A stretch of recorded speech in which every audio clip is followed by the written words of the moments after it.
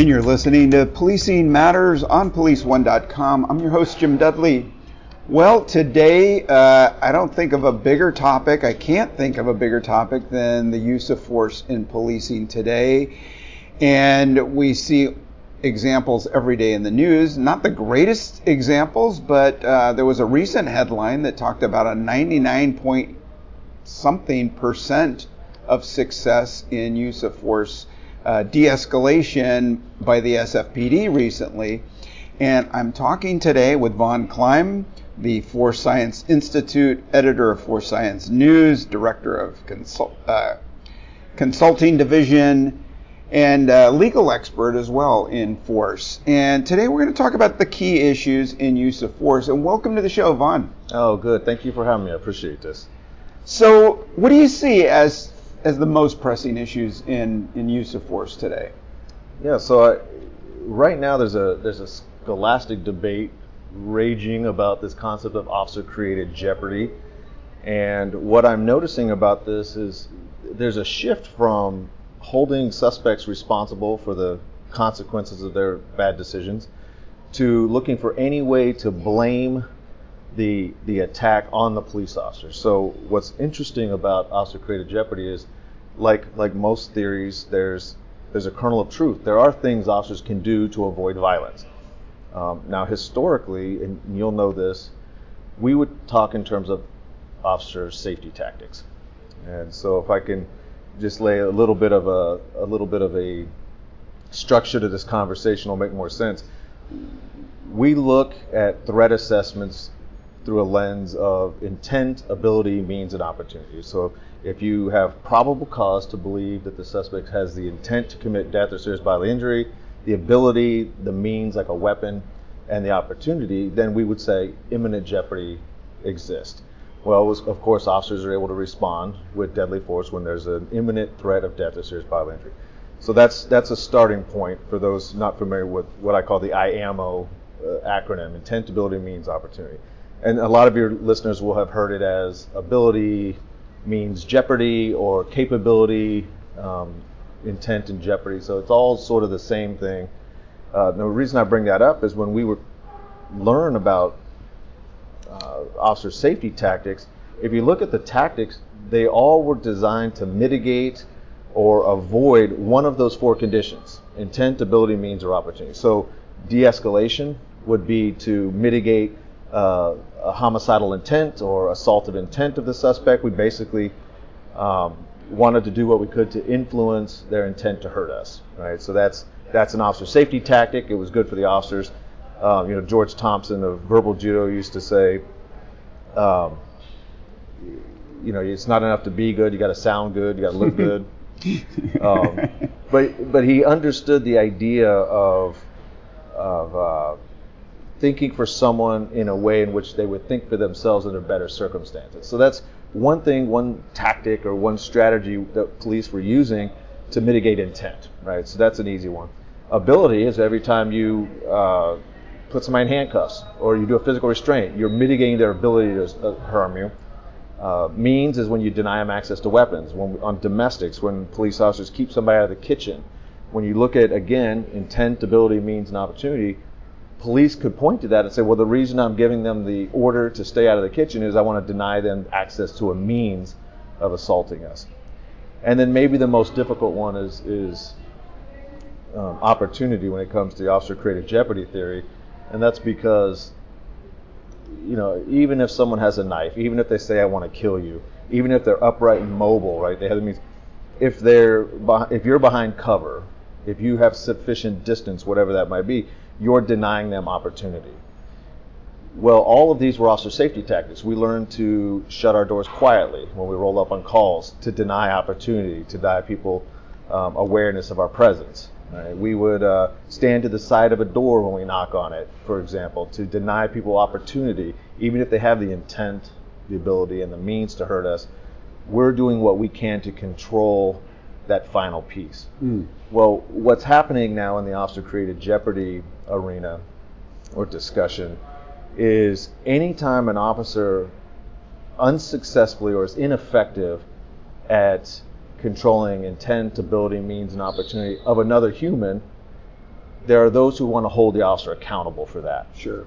And so we hear things like, if an officer could have taken cover but didn't and was shot, that the officer caused the suspect to shoot them. If an officer stands in front of a car, the officer causes the suspect to accelerate into them. And so what you're seeing is, if you look at every aspect, intent, ability, means, opportunity, if at any point the opposition could say the police were ineffective at controlling that aspect of imminent jeopardy, we're now going to shift the blame to the officer. Right. Well, when I say there's a kernel of truth to this, of course, if an officer hands someone a knife, throws a knife at their feet and says, hey, pick it up, and then shoots them, that's truly officer-created jeopardy. Sure. Right? And there are extreme examples where it's easy to be critical. So if you have someone inside a room by themselves with a knife saying, stay out, stay away, I'm going to kill myself, type thing. Right. And an officer just walks in, opens the door, and approaches them, it's easy to be critical of that. Sure. To say, to ask the question, why now? Right. Why did you do it now? Why was it, I won't say necessary, but why was it reasonable to do that now? Because those type of scenarios on the far end of the spectrum are easy to anticipate. Mm-hmm. That's going to end up in a shooting, potentially. Sure. Unfortunately, now we get into the gray area where we know the standard for use of force is it must be reasonable. Reasonable people can disagree. There are various reasonable options that officers can have. And so now, after the fact, with the benefit of 20/20 hindsight, we can go back and look at every tactical decision that a police officer made. Did they go left instead of right? Did they go fast instead of slow? Did they create space and stand 30 feet away behind a car? Right. Which then we get to accuse them of failing to de-escalate because they just removed all of the de-escalation skills that they learned, which is, get close so that you can make eye contact and have effective facial expressions and body language, and Right. they can hear you're changing your tone of voice. So we teach them all these skills that require personal contact, and then we say do it from 30 feet away, Right. behind cover. Right. So there's always trade-offs, there's always costs, and when we look at force science looks at a use of force case, we're always cognizant of the trade-offs. And okay, so if you create space and distance, you might have a better reactionary gap or reaction time, but there's a trade-off for the effectiveness of your de-escalation skills, right? If you get close, the effectiveness of de-escalation may go up, but now you are within assault range. Right.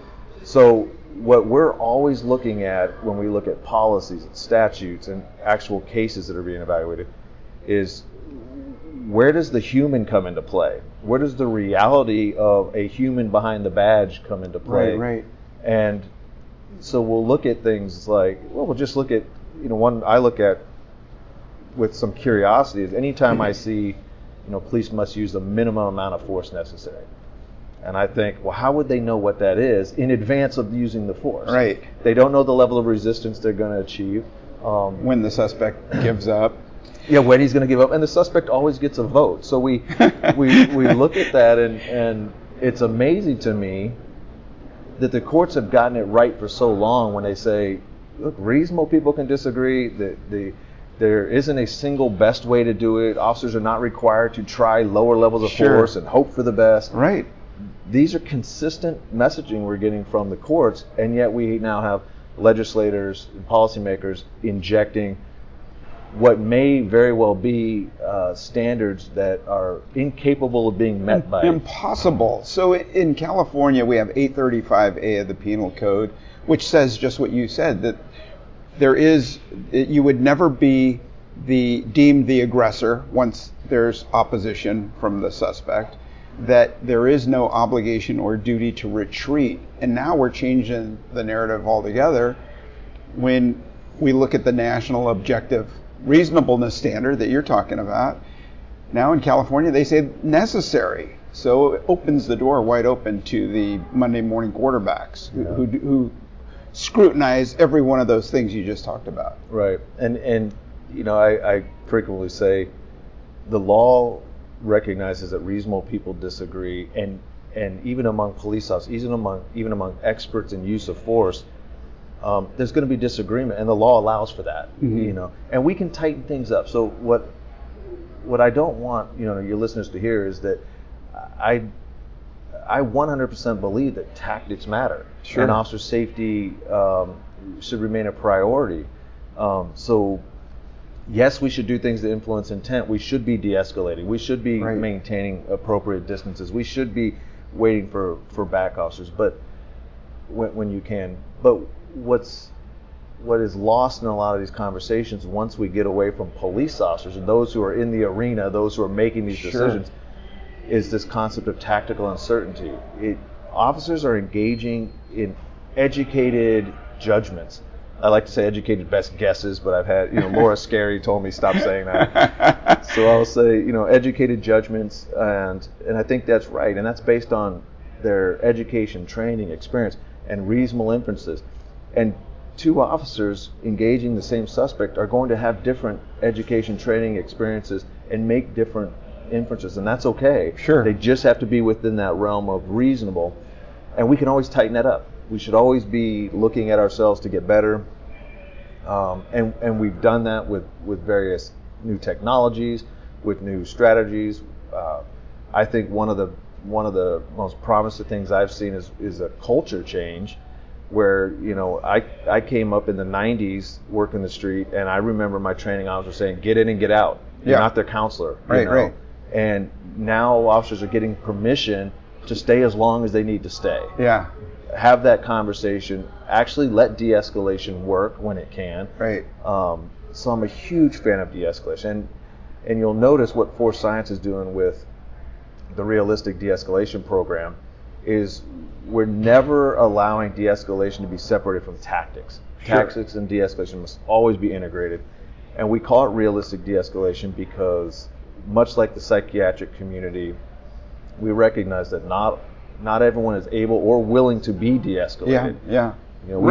No, the concept relies on the fact that you're dealing with someone who's rational, who will obey your commands or be reasoned with, and that's not always the case. That's right. And one thing I did see that's interesting, it goes to the point I just made about spending as much time as you have, right? Discretionary time, as we analyze it, is when you have a reasonable amount of containment, right? You've limited them to a reasonable area of movement, and that includes, do you have appropriate backstops if things do go bad? Are you denying them access to weapons, evidence, means of escape? So basically, letting them move around, but in a reasonable area of movement, that's containment.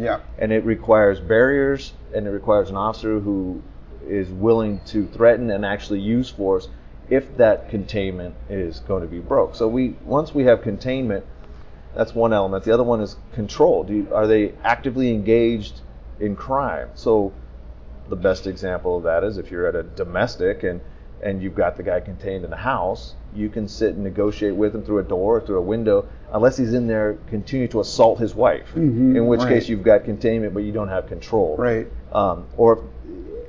And here's where it gets difficult. The amount of control, a reasonable amount of control, depends on what your community expects of its officers. So most communities don't expect officers to sit by and watch a spouse get beat by their spouse. So you could make entry to stop that. But what about flushing drugs? What about criminal damage to property? Is your community going to support an officer going in using force to prevent or stop the destruction of property or drugs? Well, historically, yeah. I mean, that was part of the governmental interest being served, right? So officers like, I get to come in now, right? We have exigent circumstances. I get to come in. Well, the discussion now is it's a somewhat difficult balancing test between which has the greater risk of harm, waiting or the potential for use of force. And the answer to the risk of harm has to do, we're not talking about physical, I'm talking about government interest or government harm. So does your community want you to stop evidence being destroyed if it takes you to use force to do it? Do they want you to use force to stop someone from hurting themselves? And that's another, I think, great culture shift, where if someone's suicidal and only threatening themselves, oftentimes makes less sense for the officer to confront and force a confrontation with someone who is suicidal, because that then puts them in potential line of an assault themselves, Right. and they're responding to that. And so now we have the courts interjecting and trying to make these decisions for us. Ahead of time, the Supreme Court just said, okay, we're not chasing people into homes for misdemeanors anymore, or the DUI continuation. Yeah. Is that force-based? Was the idea centered around force?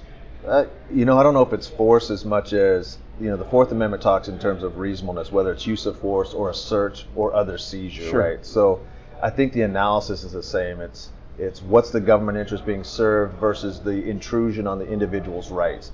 And so the court has simply done that balancing test for us. And frankly, I appreciate that. My advice to those who ask is, have your politicians and your civic leaders put down in writing what you want us to do and not do, Yeah. the hard lines, because they want to instead ask officers to engage in these proportionality analysis. Like, you do the balancing test and we'll tell you if you got it right. Yeah, right. That's insane, right? Because there's always going to be plenty of people who disagree with that balancing test. And so, for example, and for the police, we're already used to this. Like, there are many jurisdictions that say officers do not engage in car chases. Just don't do it. Right. The benefit is not worth the risk to the community. That's great. Put it in writing, and then we just don't do it. Right. There's no decision to be made. Where it gets difficult is when, think about a foot chase.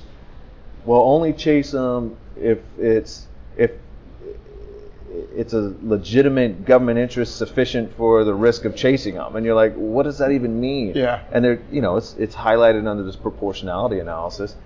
But, people have asked me, I said, it would be much easier to say, look, if you suspect the guy has a gun and takes off running from you, do not chase. Now, many people, myself probably included, is going to find that to be hard to swallow. Sure, it's counter to what we believe. Yeah, and it ignores law and order interests. It ignores rule of law. It ignores social structures. It ignores that you are the enforcement arm of society, right? And so it is very difficult to imagine a scenario where the very person who you should be arresting, you now have a mandate that if you suspect that they're armed, do not chase them, because we as a society, or we as a government, civic leaders have decided the benefit is not worth the risk. That's where point of capture use of force is greatest. Right. That's where the risk is highest.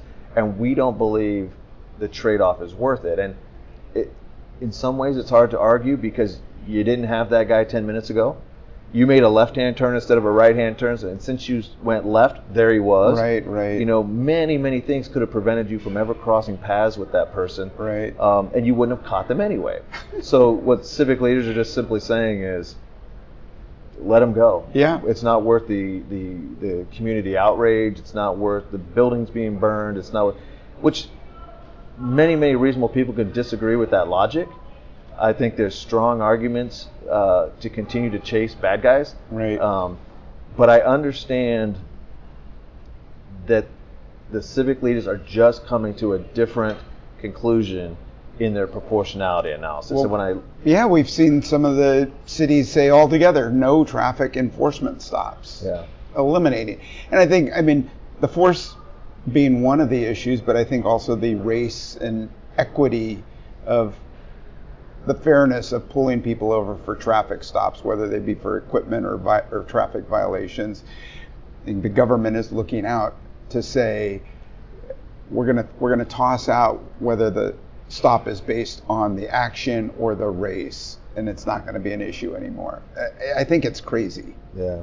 Well, what I would appreciate from those civic leaders who actually put that in writing, because I used to say, years ago, I would say, put it in writing. Yeah. And then you get to own the consequences of your decision. Because, we know that the policymakers do not have a personal stake in the outcome of their policy decisions. They don't suffer the consequences of good or bad policy, at least not personally. Now, they might politically, get hired, or get elected. But my sense is, great, you have the authority to be more restrictive than the Constitution You can be as restrictive as you want, but put it in writing, own it, and then we all get to watch the crime rate. Yeah. If it goes up, we know who to hold accountable Sure. for that, right?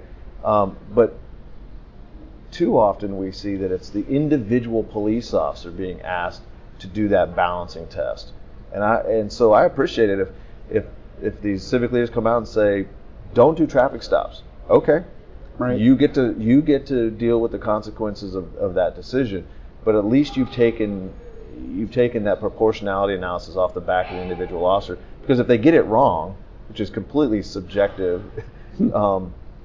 typically there was little consequence. Maybe it was a policy violation. But what we're seeing now increasingly is that, going back to officer created jeopardy, if the decision makers believe that the officer got the balancing test wrong, now it's criminal charges, not just civil but criminal. Right. And now we're pushing for elimination of qualified immunity, which was a safeguard that allowed imperfect humans to operate in an imperfect world with imperfect information, Right. in time-restricted circumstances. What I laugh about when people ask about qualified immunity, I say, look, at its simplest, what qualified immunity says is, if it was obvious that what the officer did violated the Constitution, if that was obvious, we're going to hold him accountable. Right. That's already there. That's there. If it's not obvious and reasonable people can disagree, why would we hold them accountable, civilly or criminally? I want to get back to de-escalation in Sure. a minute, but first I'd like to take a second for our sponsor. PoliceOne.com is the #1 resource for your up-to-the-minute law enforcement news, training, and incident analysis. Our mission is to provide you with the information you need to better protect your communities and your safety. Becoming a Police One member is quick, easy, and free. Once registered, you will receive access to secure law enforcement-only training and video tips, articles and sections, and a subscription to our award-winning law enforcement newsletters. Go to policeone.com/registration to sign up today.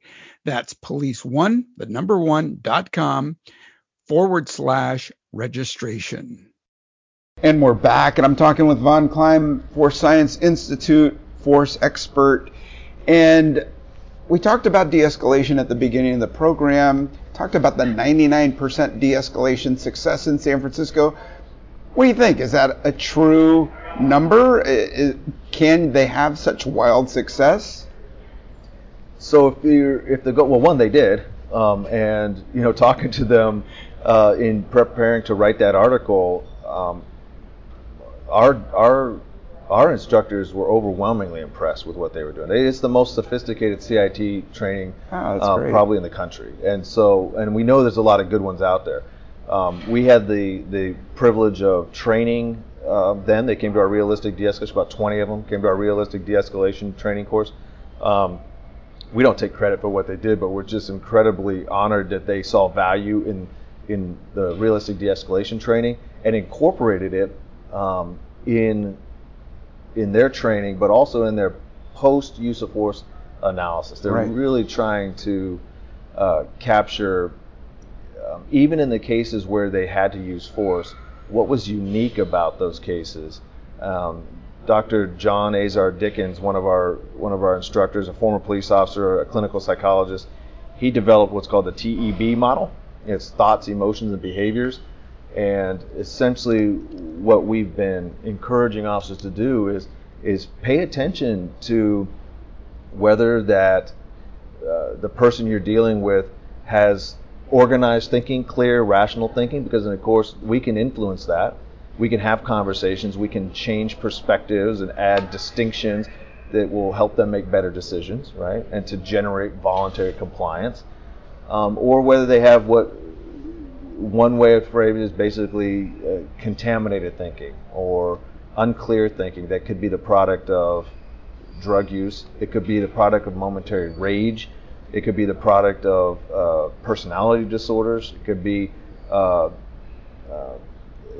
more biologically driven or mental health impact or influence. And so when officers are looking at that, that's going to inform their strategy for de-escalation. It informs their word choice. It informs their body language, their proxemics, right? How close they stand to somebody or how far. It's going to inform how much time they're going to need to spend on the call. So we talked a little bit earlier, and I'm going to focus just on thoughts for a second. Well, actually, let me go for it. Thoughts, emotions, and behavior. The emotions is whether it's high or low, right? If they're extremely agitated, maybe we have to deal with lowering the emotional presence first, or the emotional impact first, so we can have that rational discourse. Because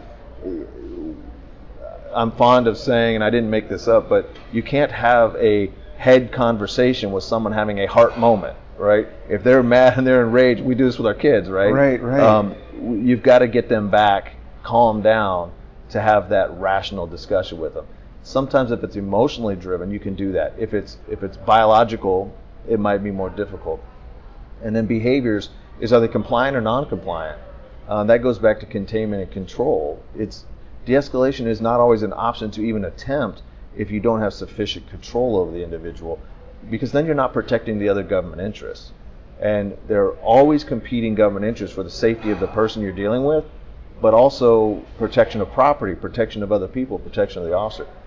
So that's TEB, and I'll go back to the idea of the thought, the contaminated thinking. It doesn't necessarily mean because they can't engage in rational thought that you can't de-escalate. And I want to be clear about that. De-escalation is not something we believe you do to somebody. De-escalation is setting the conditions that allow somebody to de-escalate themselves. They maintain agency. They get to make their own choices. Now, when you're dealing with mental health issues, what I've noticed is if you have containment and control sufficient that you could protect the other government interests, including yourself, then you have discretionary time. And with discretionary time, you have options, right? You have tactical options, and sometimes, and I saw this out of Washington State, they had a guy who had extreme contaminated thinking. He was a drug addict. I think he was on methamphetamines, but there's not going to be rational de-escalation going on. But they didn't need that. What they ended up doing was basically just containing him, making sure that the people walking down the sidewalk didn't come near him. So instead of controlling him, they kept people away from him, and they let time take over. Hours. They spent hours with him on the street, and until just physiologically he de-escalated, right? The drugs took their turn, and people who deal with those in mental health crisis, they know that sometimes it's just time. You have to wait it out. Right, and if you can wait it out safely, then that's a legitimate option as well. And that goes back to my first training officer would have said, absolutely not. Let's get him this in handcuffs over and with. get him out of here. Yeah. We got more calls, which is a fair point, and it's not something I dismiss. And is that you really should, as an officer, know what calls are holding. The priority of the calls. Hey, dispatch, are we holding calls? It's because oftentimes the other government interests will actually be a priority over the generating voluntary compliance. Sometimes you got to force compliance, because the other government interests demand it, and so that's one more balancing test. Sure.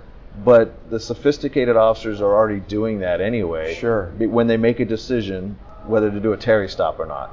They look at their screen to see how many calls they're holding, because we all know when calls are stacking up, you don't want officers out there self-initiating calls. I'm on my way. I see something. They do the fun stuff. They leave the admin work to the rest of the officers. So we're already used to checking our call priorities. But I mean, we're going to get pushback, I'm sure. In San Francisco, we've got these really busy streets. We've got cable cars on rail. We have rail cars, and if we do a negotiation with somebody for 2 to 3 hours while cable cars back up, we're going to get a phone call. Yeah. So where's the balance there? Yeah, that's right. You're exactly right. There is a balance that has to be struck.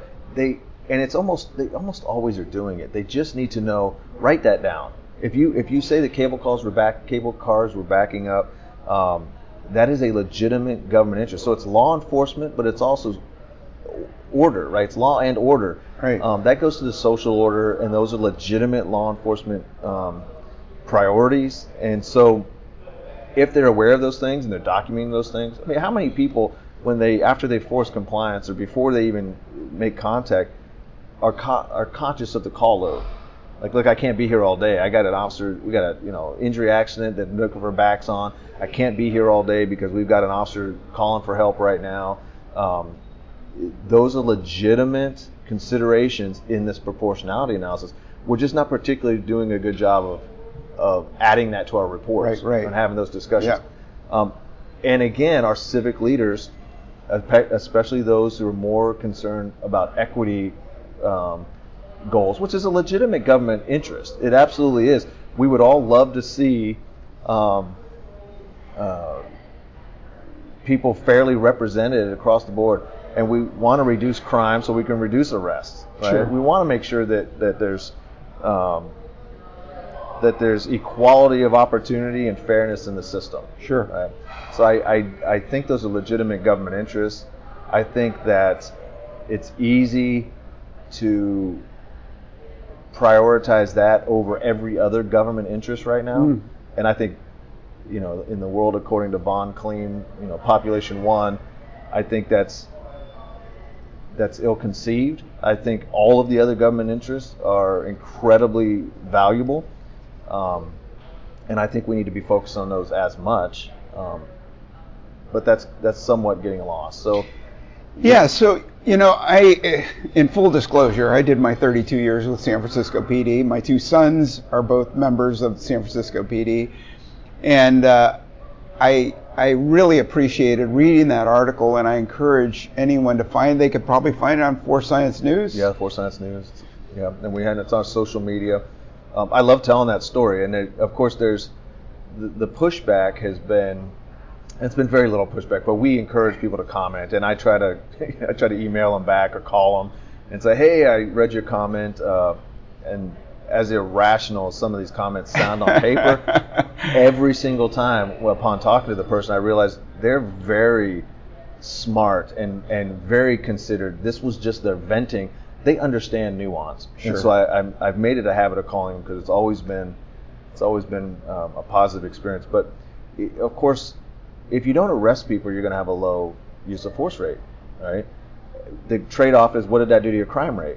What did that do to the other government interests, like we were talking about? Right. And maybe they just decided, that's okay. That's the balance we're willing to assume right now because we want to reduce use of force, period. Just reduce use of force. Sure. Well, don't stop people, don't arrest people, and don't require compliance with the law, and use of force will drop. Of course, we're then going to monitor the crime rates and victimization and that sort of thing to see whether the costs were worth that trade-off. So the pushback on the article in San Francisco was, the CIT program and the San Francisco police interaction with those in crisis very, very infrequently involves any use of force. That's a good news story. Sure. A lot of work is going into that. A lot of sophisticated critical incident response is going into that.